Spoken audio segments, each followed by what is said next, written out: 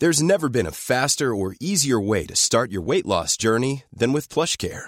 PlushCare accepts most insurance plans and gives you online access to board-certified physicians who can prescribe FDA-approved weight loss medications like Wegovy and Zepbound for those who qualify. Take charge of your health and speak with a board-certified physician about a weight loss plan that's right for you. Get started today at plushcare.com/weight loss. That's plushcare.com/weight loss. plushcare.com/weight loss. Mom deserves the best, and there's no better place to shop for Mother's Day than Whole Foods Market. They're your destination for unbeatable savings, from premium gifts to show-stopping flowers and irresistible desserts. Start by saving 33% with Prime on all body care and candles. Then get a 15-stem bunch of tulips for just $9.99 each with Prime. Round out Mom's menu with festive rosé, irresistible berry chantilly cake, and more special treats. Come celebrate Mother's Day at Whole Foods Market.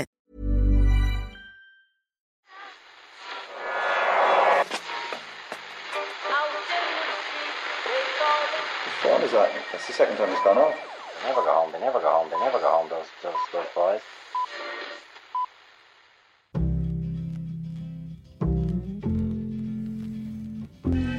And I said, I want to win the league, but I want to win it better. You can understand that, can't you? Yes. Good lad. So he's almost like having a second captain in the team. Second captain, first captain, whatever. Hello there and welcome to Monday's Post All Ireland Irish Times Second Captain's podcast. Owen, Murph and Ken are here trying to get our heads around one of the more bizarre All Irelands in recent memory. Hi guys. Hello there, Owen. Hi Ken. Owen, how are you? I'm good. Well, I'm relieved more than anything, Ken. Yeah. It was a final that was in a bit of jeopardy for yours truly at one point yesterday. As in my attendance at the final. I mean, the final would have gone ahead without me. What happened? Well, I'd been away for the weekend. Right. I was driving back into Dublin yesterday.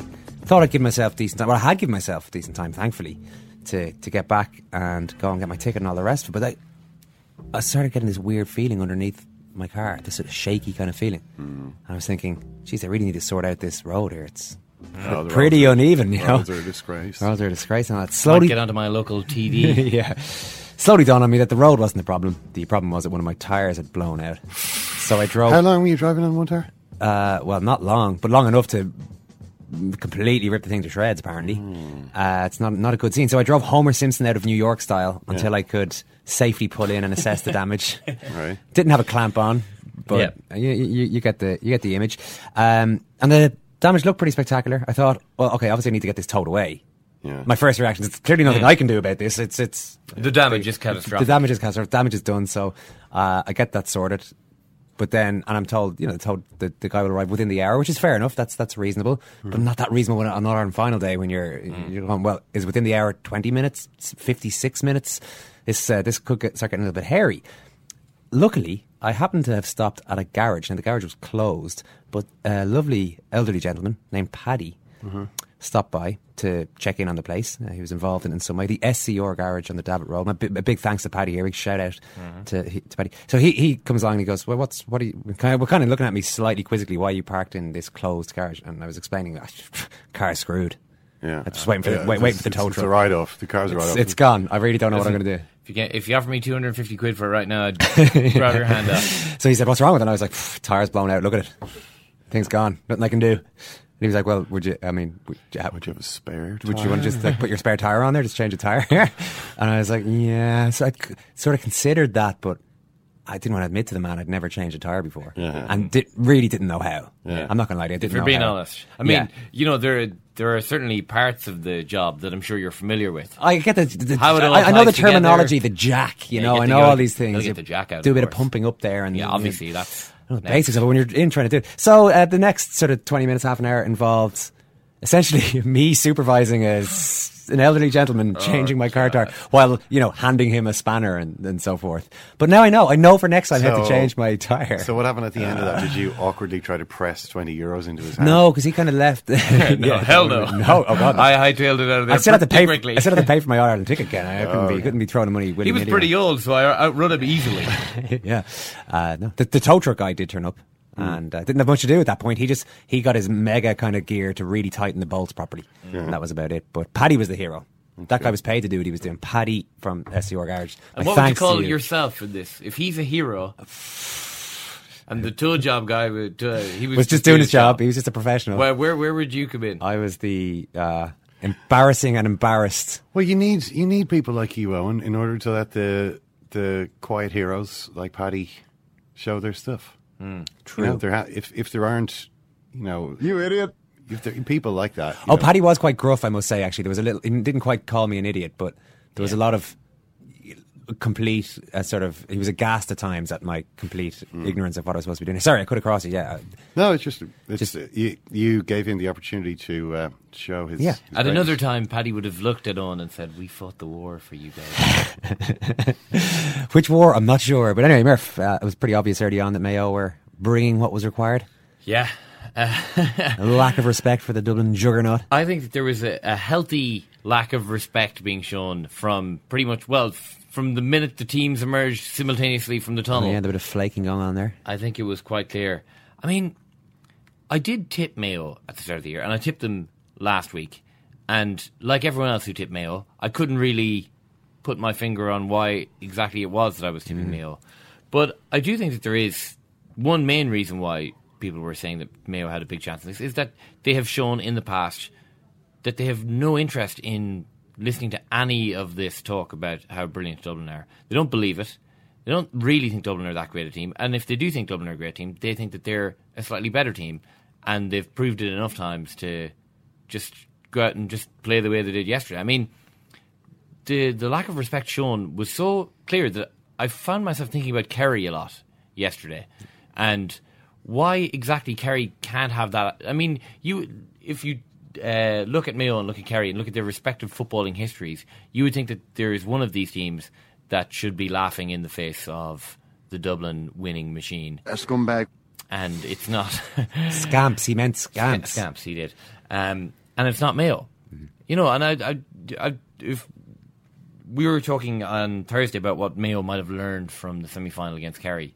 I mean, Kerry can take a lot of learnings from what Mayo did yesterday. But Kerry put it up to Dublin this year. Kerry didn't exactly roll over and accept the myth. For the 7 or 8 minutes before half-time, Dublin looked rattled. But other than that, like the Dublin forwards did what they liked with that Kerry defence.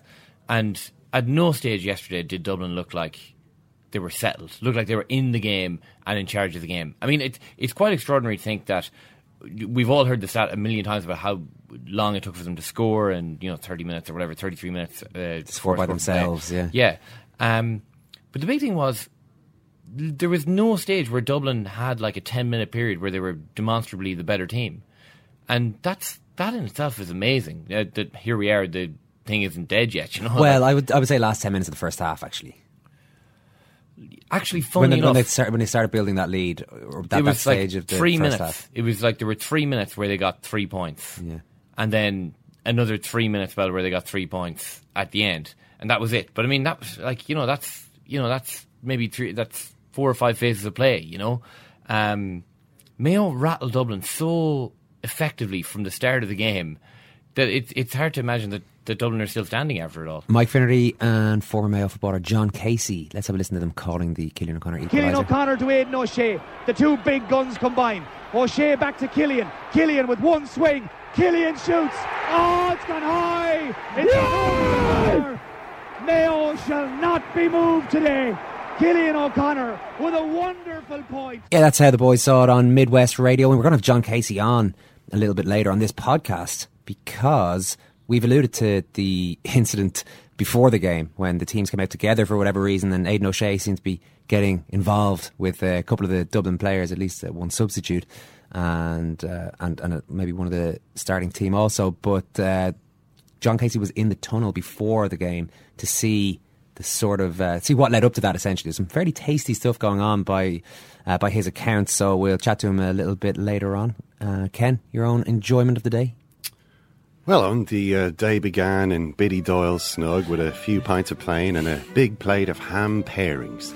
Myself, Father Ignatius, Rasher Garrity, Onions Cafferty and Black Puddin' O'Toole. All the talk was of the All-Ireland and how only the father had a ticket on account of his pull up at the club. But you know how it is in Dublin. If our Dubs are playing, we won't miss the day for anything. So the next thing, Rashers takes a sly look at Father Ignatius. You can tell he's having a bright idea. He says, "Look, at the size of that big black coat, Father, says he. Couldn't we all hide under it and get in that way? Well, the father took a bit of talking around. We offered to stump up for a couple of pints. He says, yes, so the half dozen of us squeezed in under the coat. There we were, sidling along the Clonliffe Road, and the good father looks like a tent full of elephants going up the road, but if he got any funny looks, he just says, good day to you. Just like that, good day to you, and walks on, cool as you like. I'm jammed in there next to Onions Cafe, but jeez, I'm thinking I know what I call them onions. And I hear a familiar voice say, good afternoon, Father, you're looking very well. And may I say that was a great mass you said earlier. Peeped out the front of the coat, and I can see it's the TD from above in Drumcondra. He'd give you the heebie-jeebies, this fella. Would you oblige me in something, Father, says he in his creepiest, crawliest voice. I've been looking for a ticket, but there's a fierce shortage of them for members of the Oireachtas. I heard something about it on the wireless, says Father Ignatius. Indeed, and it's a disgrace, says your man. The people need me to be in there representing the area. I know yous are a good club man up above in Vincent's. Would you have a spare ticket for me? Not for all the gold in China, says Father Ignatius, and walks on with his head held high and the coat twitching. You're not a very Christian fellow, says our man, but the father waves the cane and bawls out at him. I'll Christian fellow you, he says. Sends him packing with a flea in his ear. Well, we squeezed through the turnstile and we're free in the hill, happy as bugs in a rug. Till the Mayo lads came out, bulling and shouldering into the dubs as though they owned the place. The neck on these fellas. It's a fierce, educated crowd in the hill. We knew that wasn't proper. Goodies and bearsies, the lot of them, says Father Ignatius. I know what I'd do with them. I'd horsewhip them and string them up from the 5 lamps. And a few minutes later, the game started. And of course, the poor, bewildered Mayo Egypts kept scoring goals for the dubs.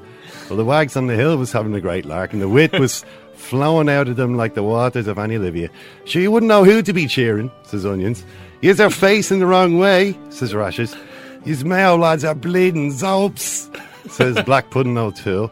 And the dubs, well, we had it in the bag, but of course, the guy can never get enough of the coin. So they were playing all day till Mayo got the equaliser, and of course he blows it up. The referee should be drowned in the canal, says the father, raging and tearing up his betting slip. I look at him with a twinkle in my eye and I says, sure, in 2 weeks' time we'll have another All-Ireland 2 for the price of 1. Would we have it any other way? You got a round of applause in the bed there, in nice. the track. So that was a nice touch. This is the biggest news about the replay. It gives a chance for one more fair view. Our Twitter exploded last night at the mere suggestion that there would be another fair view. So. Your new favourite character, Murph, would it be Onions Cafferty or Black Pudding O'Toole? Black Pudding O'Toole. I like Black Pudding O'Toole. Mention of O'Toole, actually, I actually saw Anton O'Toole in Mulligan's Bar last night. Dublin's Fair Jewel. Yeah, I saw Dublin's Fair Jewel in Mulligan's pub. I was in Mulligan. Why didn't you point him out? I didn't see him. No, well, we met. I could have read him my poem. I don't think anyone would have appreciated that. Joe Brawley was outside Mulligan's as well, Ken. Oh yeah, playing to the gallery. Pantomime villain. Speaking of, we're going to talk about pantomime later on. The pantomime around Stephen Cluxton's kickouts. That's a question I want to get to the boys. But so Brawley. I was like, what's everyone doing? Like this really like boozed up, laughing, booing sound. You know the kind of what I'm talking about. And then I look around, it's Joe Brody blowing kisses to the crowd. And then I don't even know. It didn't even look like he was intending. Like it was like he was walking through, and then stopped and started, hanging out with a few of the boys, getting photos taken, all the rest of it. And he still seemed to be there when I left a couple of hours later. So having a grand old time. Okay, Mike Quirk is ready to go, as is Carol Mannion. I think we've learned one thing, Carol, from the last few days: previews are completely pointless. Yeah, completely way off the mark for myself and Oisin last week. What did you go for? 6 or 7 points? Was it? Yeah. Based on what the form lines look like coming in, try to kind of keep it to what we've seen and what in the previous games, but. Mayo obviously threw the script out the window. Yeah, they performed very, very well, and nothing like they've performed this year. We will, so far. Yeah, just to be clear, we will still be previewing the replay on Thursday week. So what I say today, it's pointless. They're pointless. It's still worth still worth 20 minutes ahead of an All-Ireland final. Just still fun to see. Just I suppose how wrong you can actually be, and how you can go in and say, right, All-Ireland finals, got to treat it like another game. Here's what we know. Here's some of the certainties that we've decided upon. And then to watch a game where pretty much everything that happened was off the charts. That you couldn't have in a million years. I mean, can you remember an own goal scored in an All-Ireland final before? No, I can't. No, I can't. And even in a big minutes. game in Croke Park, I've maybe seen some down the country in provincial games or club games, but not certainly in a big game. Park, no. I've seen an own point. A goalkeeper taking a kick out against an extremely stiff breeze. It's something I saw that once. Blew over his head. Once. Yeah. But I mean, you're talking about. just freakish incidents throughout the game yesterday. Yeah, and the fact that they happened to Mayo in the first half, that must have just brought back so many memories for supporters and everyone watching. In fairness, the players reacted pretty well to it. Outside of those two incidents in the first half, they still performed very well. They didn't get the heads down after those, even though initially, obviously, Boyle and McLaughlin's heads were in their hands. Mayo still kept their game plan and reacted well to that and didn't kind of fall into feeling sorry for themselves or anything like that. They responded very well to both those incidents. Mike, if you're a Mayo player this morning, are you feeling pretty emboldened by really taking apart the Dublin myth to a certain extent, or are you thinking that was our chance?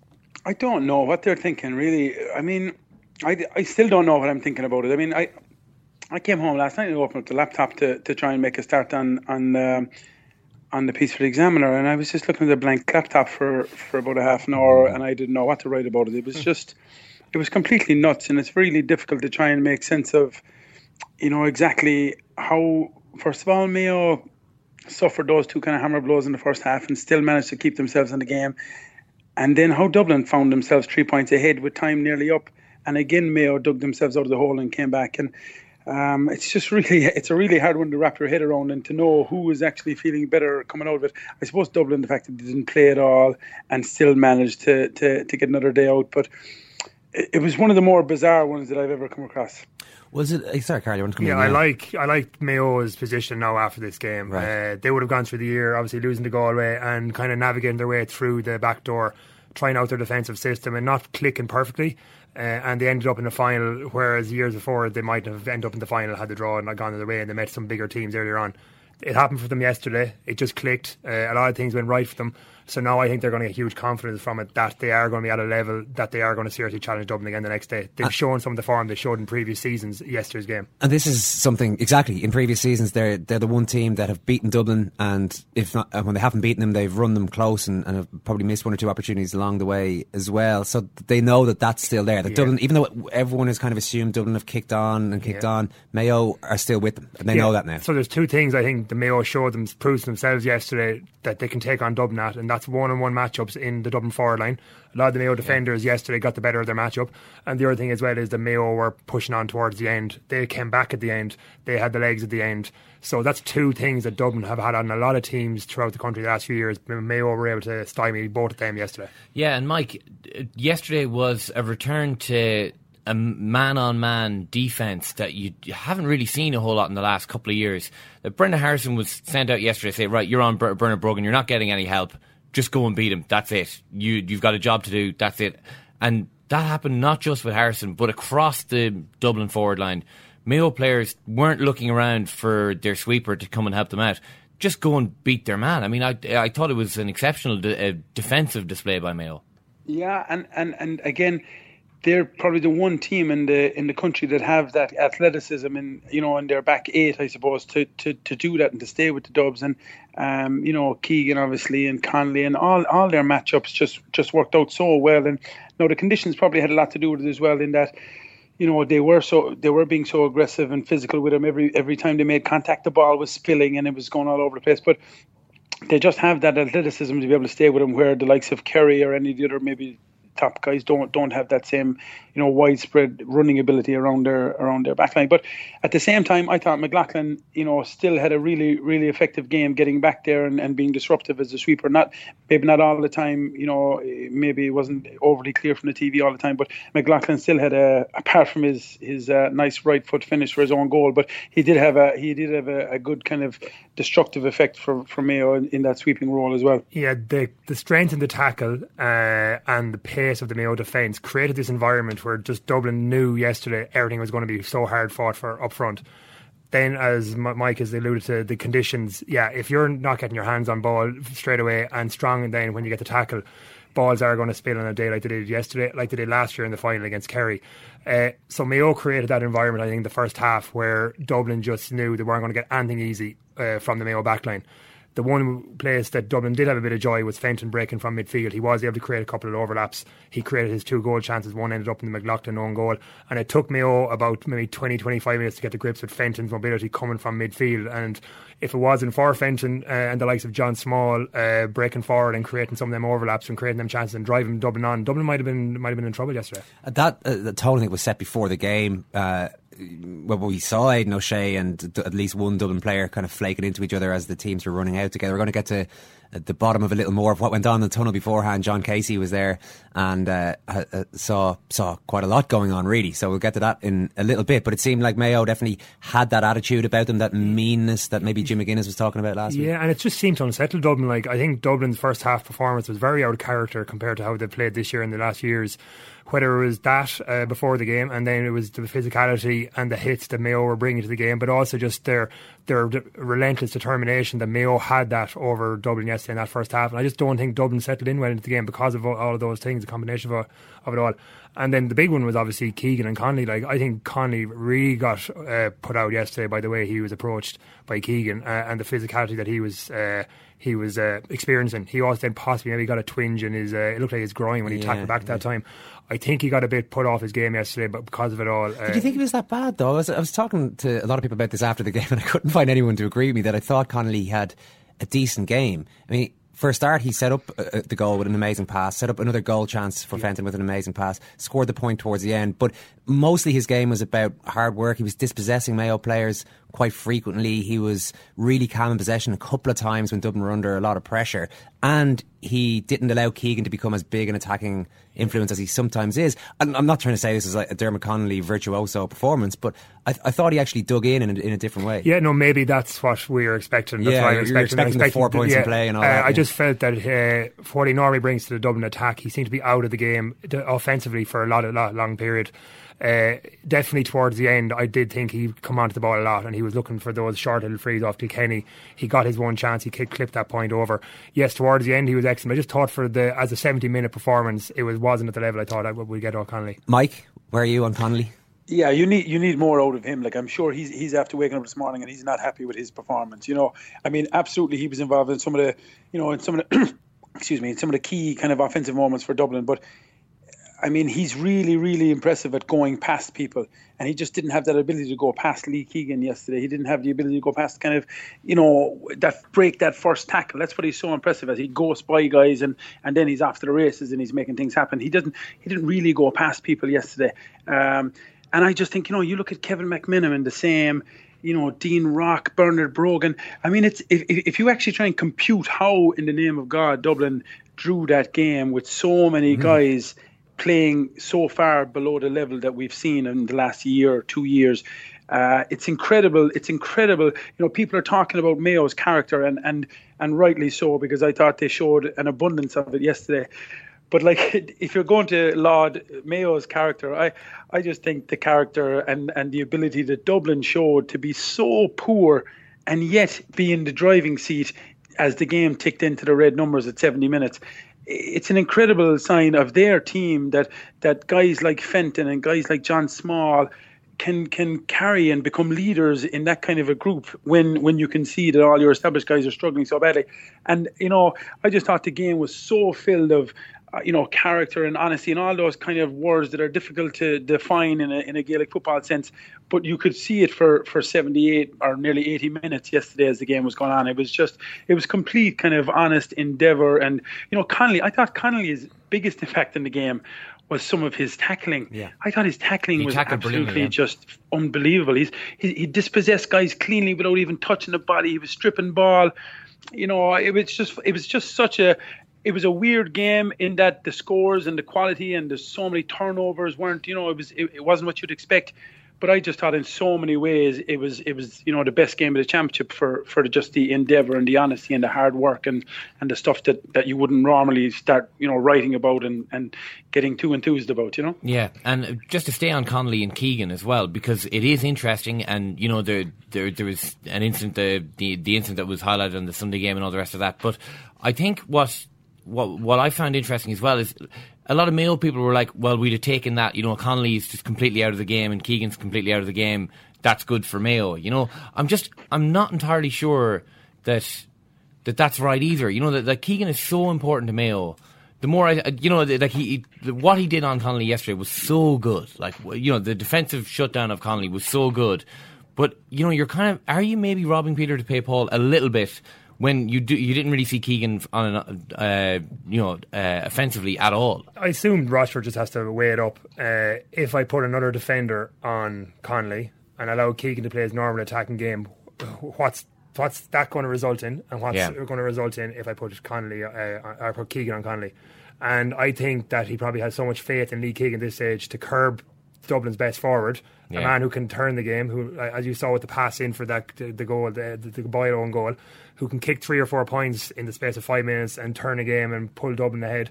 That I just think when he weighs it up, he has so much trust in Keegan, and there's probably no one else to match up with Connolly as well in that Mayo defence as Keegan. That's why he goes with it. The Dublin forward, to be honest, I thought had the most surprisingly quiet game was Bernard Brogan. We mentioned him there briefly, and obviously he was well defended, but a return of 2 shots on goal by Brogan, 1 wide and 1 drop short, is staggering really for a player of that quality who's done well against Mayo and done well in All-Ireland finals in the past. You would have thought you'd be expecting a lot more out of someone like that. Yeah, so I think conditions is one thing. It happened last year. He didn't have a great final last year. He got a couple of scores right last year, but he didn't have a great final in the conditions last year. He's very good in fairness at winning ball, and he concentrated a lot on getting that his handling right and getting that first contact good, so that he's not fumbling it or whatever. And because of that, then he allows defenders the chance, to get in close to him and not let him to turn. And possibly maybe just that he's pushing on now as well. He might have lost that extra little step of speed that he used to have to pull away from a defender and to clip over points. I just think that maybe is gone as well. Mike, did you see anything? Because in the run-up to it, everybody was talking about how Mayo have to show something different tactically, whether that's building on what Kerry did to the Cluxton kick-out or whether it's something brand new. Did you see anything drastic tactically from Mayo, or was it just a basic enough game plan that was well executed? I think it kind of reverted back. I mean, obviously they used Barry Moore in the previous game as their sweeper, and it just reverted back one game before that to McLaughlin, that role. But he also was just pushed up the field a little bit higher as more of an offensive threat, and he was another guy who had a lot of energy and was getting on a lot of ball in kind of further up the field. There wasn't a huge amount. One of the interesting things, I don't know if you noticed it. No, maybe I was wrong, but I didn't see a ball by throwing balls to Cluxton or to Mayo keeper when they were taking the kickouts. Now against Kerry, now this is obviously not a tactical. This is something I don't know whether Mayo did it or whether somebody did it. But normally there's a young kid and he's firing balls to Cluxton as soon as the ball is going close to the uprights, and he's got the ball in the tee and it's gone. Yesterday Cluxton's kickouts, a lot of the kickouts in the second half in particular were put up for grabs and were 50-50. And one of the things I was just looking at, and I was saying, why is he so much slower getting the ball off the tee? There was no ball by throwing a ball out to him yesterday.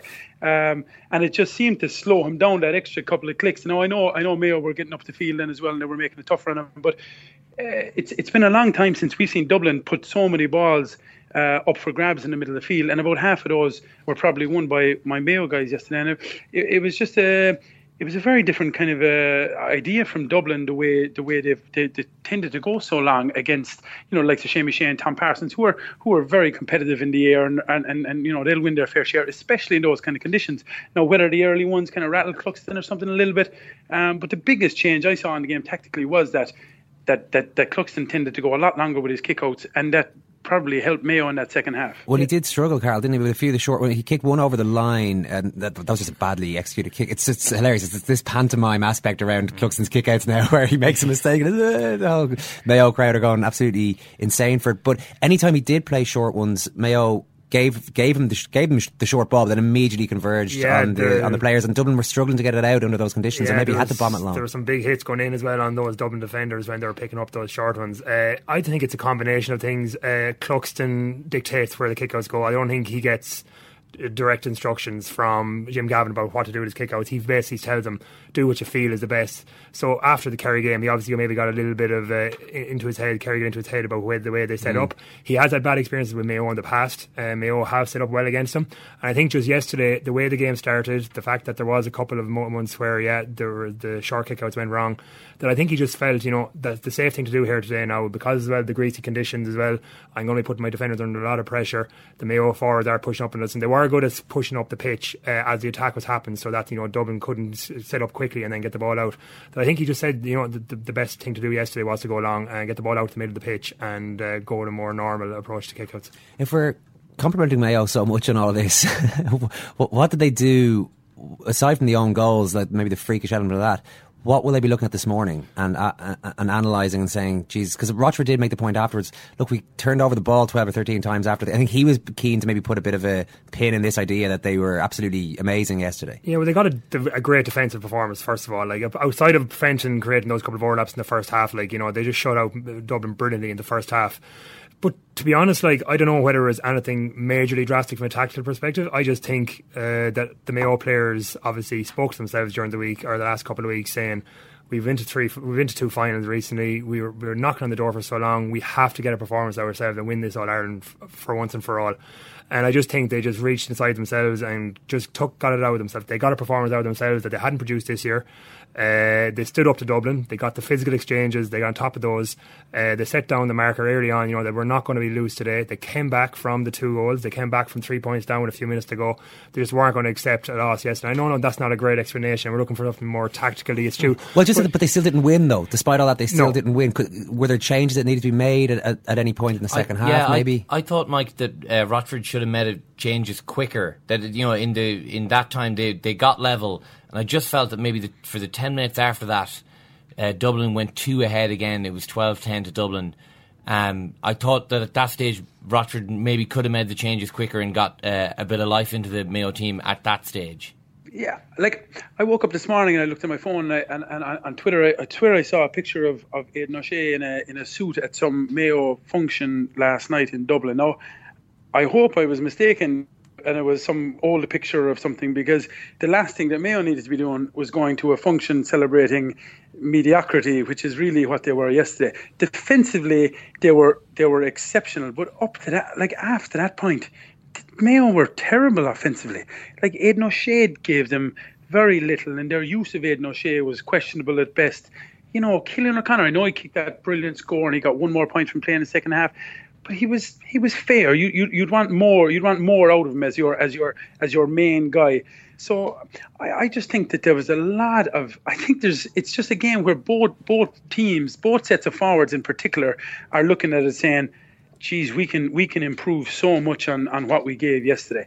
And like this couple of days is so important for Mayo and you know, I don't doubt that Dublin will do it, because they've that kind of, maybe, you know, that experience of winning these finals. But like, Mayo have to just put this thing away and put it out a bit. Like, I was shocked if these guys were at a function last night in their suits in Dublin. I don't know if is that. Can you confirm that? The Mayo News Sport Twitter account had a couple of quotes, all right, from Rochford and from Cillian O'Connor at a you know, the banquet that I presume went on. I mean, I was actually talking about this after the game yesterday. The Galway hurlers, I'm pretty sure, cancelled their banquet in 2012 when they drew that game. Now, I don't think Mayo cancelled it, but I would say that the Mayo team maybe made an appearance at this function and then left pretty much as... Yeah, well, I'd even have a problem with that, Murph, to be honest. You know what I mean? Like, you get back into your team bus and you go back to Mayo, and as a group together, you go out, have a couple of beers,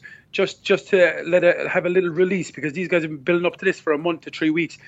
But to go away in with supporters and listen to guys and you know, Jesus lads, you were fierce and lucky. That's the last thing in the world these fellas need to do. Go away, lick your wounds, feel sorry for yourself, because you should have closed it out when Dublin were as bad.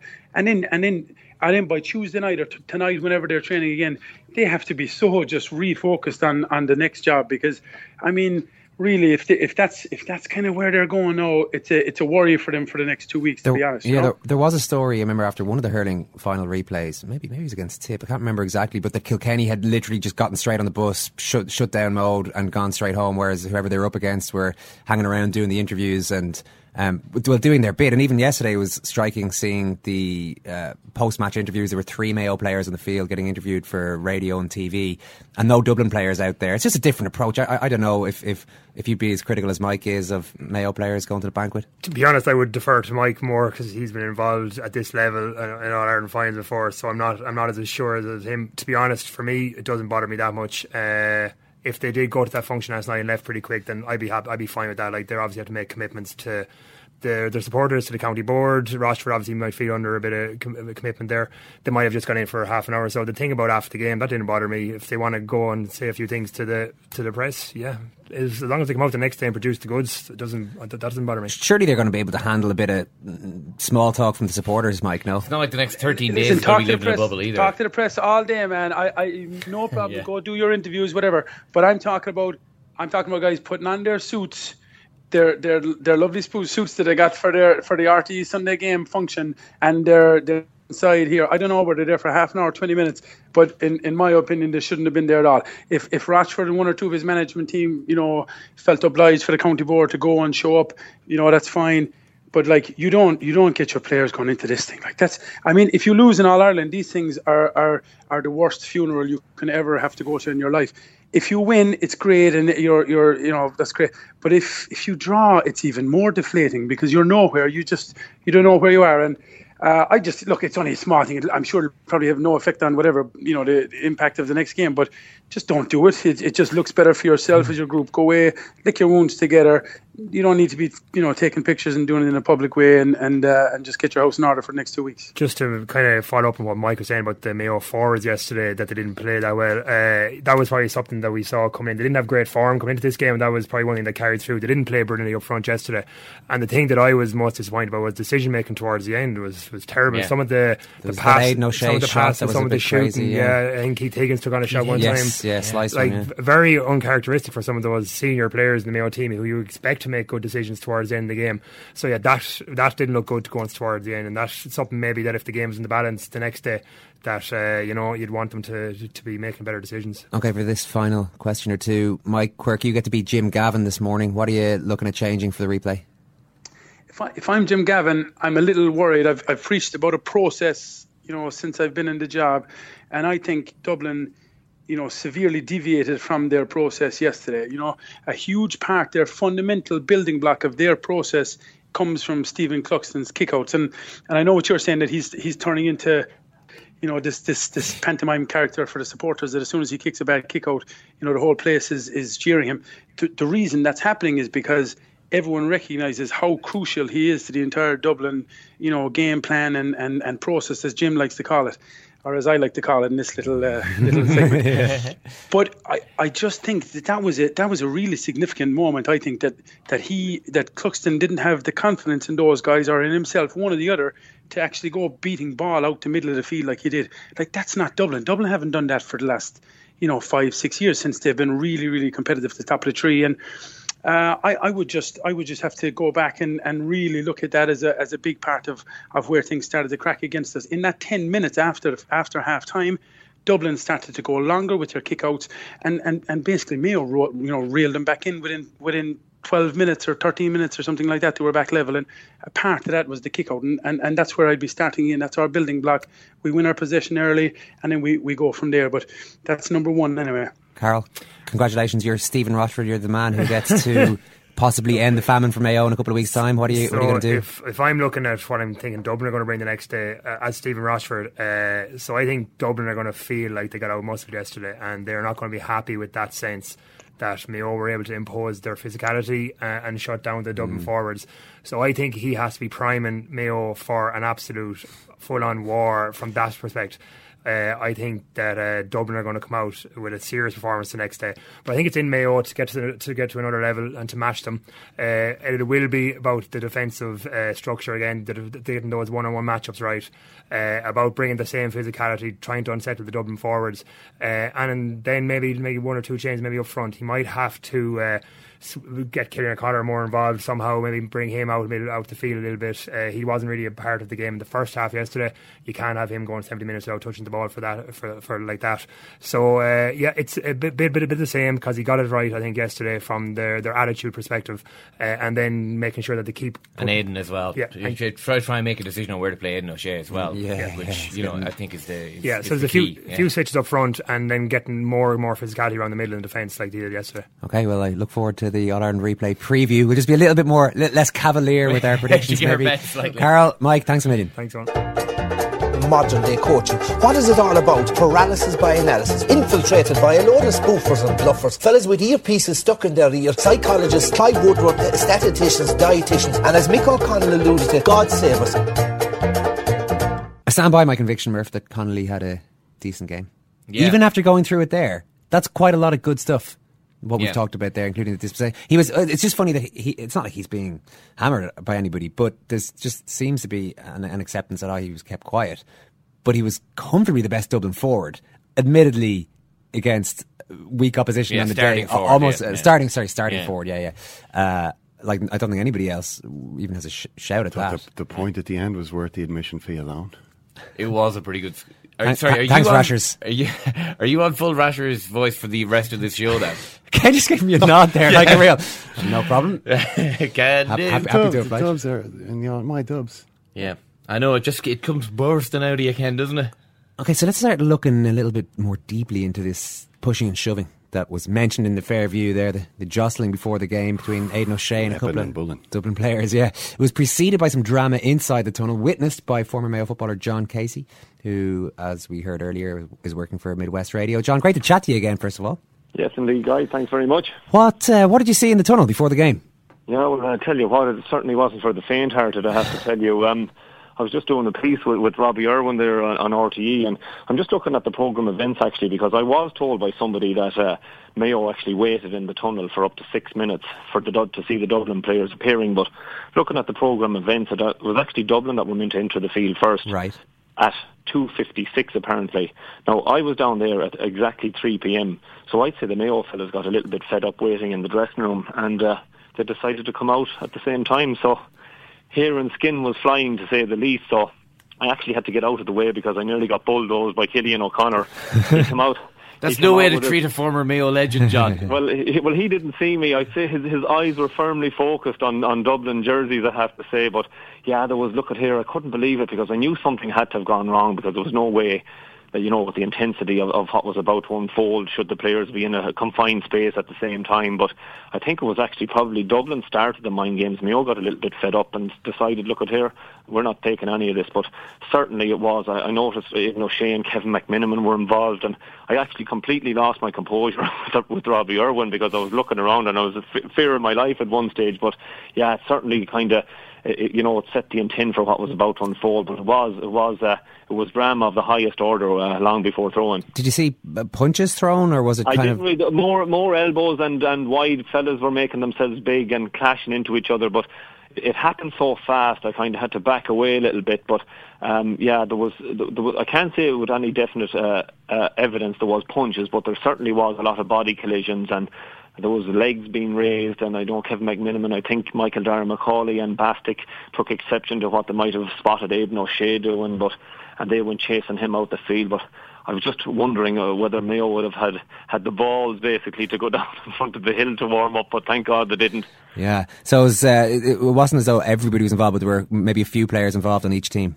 Yeah, exactly. A few players involved, as I mentioned there. I mean, Killian O'Connor obviously led because when Stephen Cluxton appeared out of the tunnel, I was literally only about a foot away from it. The noise of the support, the Dublin support drowned it out, so I kind of had to lean in a bit closer to Robbie Irwin, and that made me go in closer to the tunnel, and then I couldn't believe it when I just seen, as I mentioned, like a bull, Killian O'Connor coming out in between, and Dublin collisions with Dublin and Mayo jerseys, followed closely by Aidan O'Shea, and then of course Aidan O'Shea is like bees to a honeypot. He'll attract everybody, so a lot of the Dublin fellas went for him straight away. Do you think that that Dublin were, I mean, they can't have not been prepared for Mayo's physicality? It was one of the points being raised in Mayo's favour all during the build-up, that they're probably the one team who can match Dublin on that score. So I'd be amazed if Dublin weren't ready for it, but it certainly seemed as though Mayo had the edge in some of the physical exchanges. They had. They're a very physical team. They're on the road a long time. I mean, their strength and conditioning is second to none. Physically, they're in fantastic shape, and as you mentioned there, they had been touted as probably the only team capable of matching them physically, but they certainly did. The wind hammer and tongs at each other. I mean, both teams are in impeccable shape. I mean, they look more like rugby players now, some of them, than Gaelic footballers. But yeah, certainly, I mean, Dublin would have had to be prepared for that. I don't think they would have been prepared for the pushing and shoving, although, in the tunnel beforehand. What do you think about it this morning, John, about the game itself? And are there any regrets at all that, despite a brilliant defensive display, that Mayo aren't All-Ireland champions this morning? Yeah, well, look at here. I mean, in the face of what happened to them in the first half, I mean, Mayo were completely dominant. I mean, I was doing the commentary with local radio, and absolutely delighted with our defensive structure and the setup, and everything was working perfectly. Dublin were, resorted to taking half attempts from distance. Now I know Brian Fenton did sneak in twice, and it took David Clark a couple of good saves from David Clark to kind of prevent Fenton getting a goal. But you have to give massive credit to Mayo where defensive duties, but like to cough up 2 own goals. I mean, was it 30 minutes before Dublin got their first score? Yeah. I think it was 29 or 30 minutes, enough, which was phenomenal. I mean, who would have thought before the game that prolific Dublin forward line would not have scored for 30 minutes of the first half? But I mean, you thought everything. Everyone was mentioning the curse of 51 after Kevin McLaughlin. Just like a centre half in soccer, lifted his foot, slid it into. I think that ball could have actually hit the corner flag had Kevin let it go. And then, of course, I mean, terrible luck on Colin Boyle's part. I mean, chasing in Dean Rock mishandled, and Boyler's momentum ended up driving the ball into the back of the net. So, I mean, you couldn't make that up, and you just thought Mayo completely dominant for 30 minutes, and we're going in 5 points down. Unbelievable stuff. But what happened in the second half was the stuff of Roy of the Rovers type of stuff, and our fellas really, ground out a brilliant draw. John, you've played in a drawn All-Ireland final, and you've played in a replay.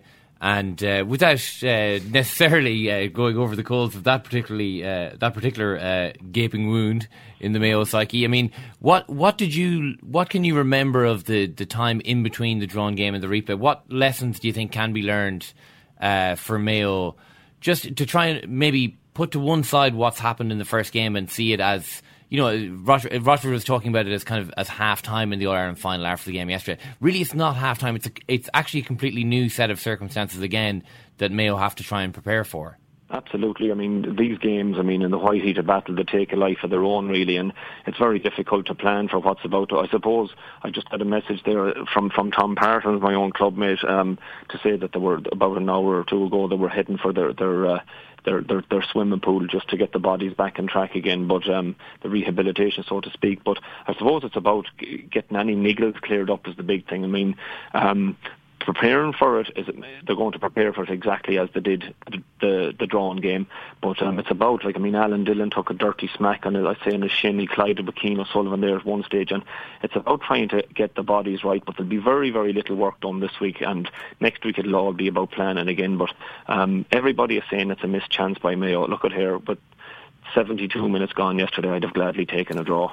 John, I don't know, did the players go to the post-match function afterwards? We were talking to Mike Quirk about this, and he thought they might have gone, which he felt was a mistake. Did they? I don't know if they did go or not, to be honest. I had to come down myself last night from Dublin, so I didn't stay, but I certainly have been at a drawn All-Ireland function, and it is like a wake, so to speak. I mean, the players are just bundled into one corner. You have to get your formalities out of the way. You get your meal.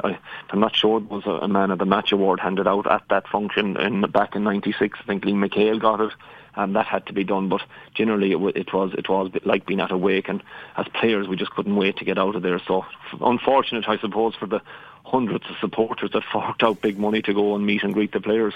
Your prediction then for the replay? Yeah, it's going to be very difficult for our fellas. I mean, this is the big question. Everyone is saying Dublin can't be as bad again. Well, maybe Dublin can be as bad again if Mayo bring that defensive game with them. It's going to be very difficult. I just hope, little bit of lady luck, don't concede any own goals, sneak a 2-point win. John Casey, listen, we're looking forward to the replay. Thanks a million, great to talk. Cheers, guys, thanks very much. See if you don't get this out with Motherwell, you're away, mate. Your bags in your desk, boom. Your bags in your desk, boom. I mean it, I'm fucking raging, speaking from my heart. Who would I want in? I've got big Terry Boots here in. Mr. Tate, how you doing? Not too good after tonight. You got the job on the technicality of a legend who recommended you. No beat, I take no beat, I take no, I take no, I take no beat. Just so what's up, don't try to get so deep. You know me, but I can't know me. I can't know me, I can't know me. I can't know me. You have lost the fans tonight. You don't deserve the fans. Listen to fans. You need to fucking work on it. You are nothing, you are a fool, and you are a waste of time. Good night. Oh, the Guinness Book of Records, stop. Get a He's the biggest fool in Manchester. Yeah, so it sounds like, just to go back to the pre-match stuff, Murph, pretty hairy in there. Why is it? This happened with Cork and Clare 10 years ago with the hurlers. Yeah. It was 10 years, it wasn't 2007, I think.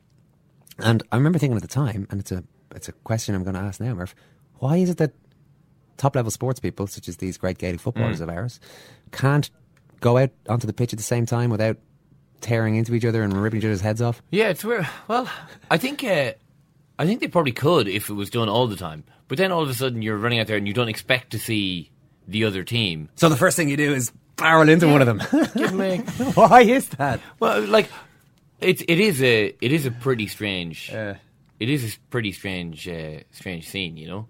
But I mean, maybe the introduction of 11 or 15 tiny children to act as mascots, maybe that could have some sort of normalising effect on the GA teams. Maybe that might quell that particular revolution. You made a couple of calls on this Mayo post-match function. Yeah.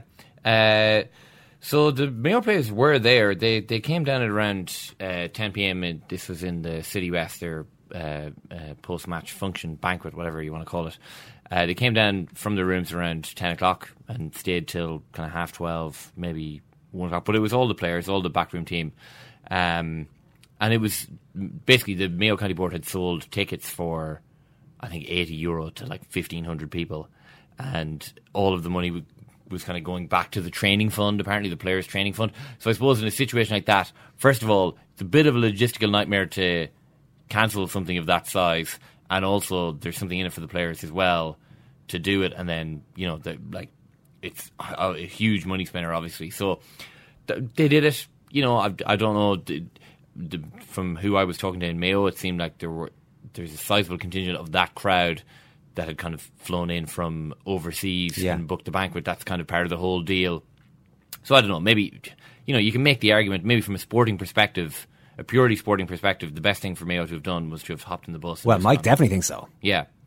Galway did do it. I was talking to a couple of people. It does seem as if that was what Galway did in 2012. I don't know. It is. Do the supporters not just have to suck it up? It's nobody wants a draw. It discommodes people for various reasons, and equally, the reason that you're all home is to cheer on this team who you want to win in All Ireland. And I don't know how much of an impact it has. Mike's the only one of us who's actually played in All Ireland finals, and he reckons the last thing you need to be doing is to hang around doing the small talk on the night. I don't know how much of an issue it is, but that's his thought on it. Dublin had a much smaller affair planned, and they cancelled that. So they go back to the Gibson Hotel. It is the Gibson. Yes, it's Gibson. And they go back after every game, have a meal in the championship, you know, have a few drinks if that's what they want to do, with sort of friends and family. And this banquet was a bigger version of that, so they had plenty of tickets to give out to all of their friends, all of their family, which they cancelled. So I mean, you know, it's a bit of a vex. To be honest, I don't think it's a major deal. And I mean, you know, it's not like these guys are going to be shielded from whatever hype is happening over the next 13 days. I mean, the guys got to live, and they're all probably frantically trying to rearrange the week off that they had taken this week to work this week so that they could take the week off, the first week in October off. So, I mean, they're not going to be hidden away for the next 2 weeks anyway. So, Ken, please sell the Irish Times Second Happens football podcast for us. They have asked for that, really. Well, you can laugh. It was the World Cup. I'm a little bit of an idealist, but having said that, I want to be like me. But you don't know what you're talking about. When did you know that? I managed to stay alive for 6 years. We're going to need it there. I'd say it to your face, not say it to you now. Come down Swanfield and we'll see them, won't we? What you doing down here, you shawny man?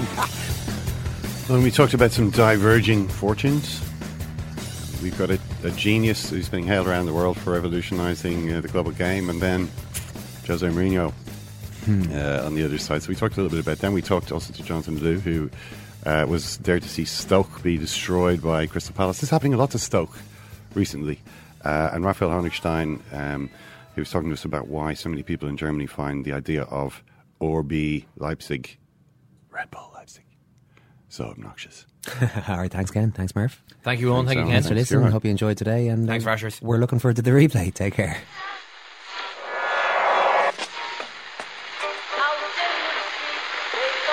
Which one is that? That's the second time it's gone off. They never go home, they never go home, they never go home, those boys.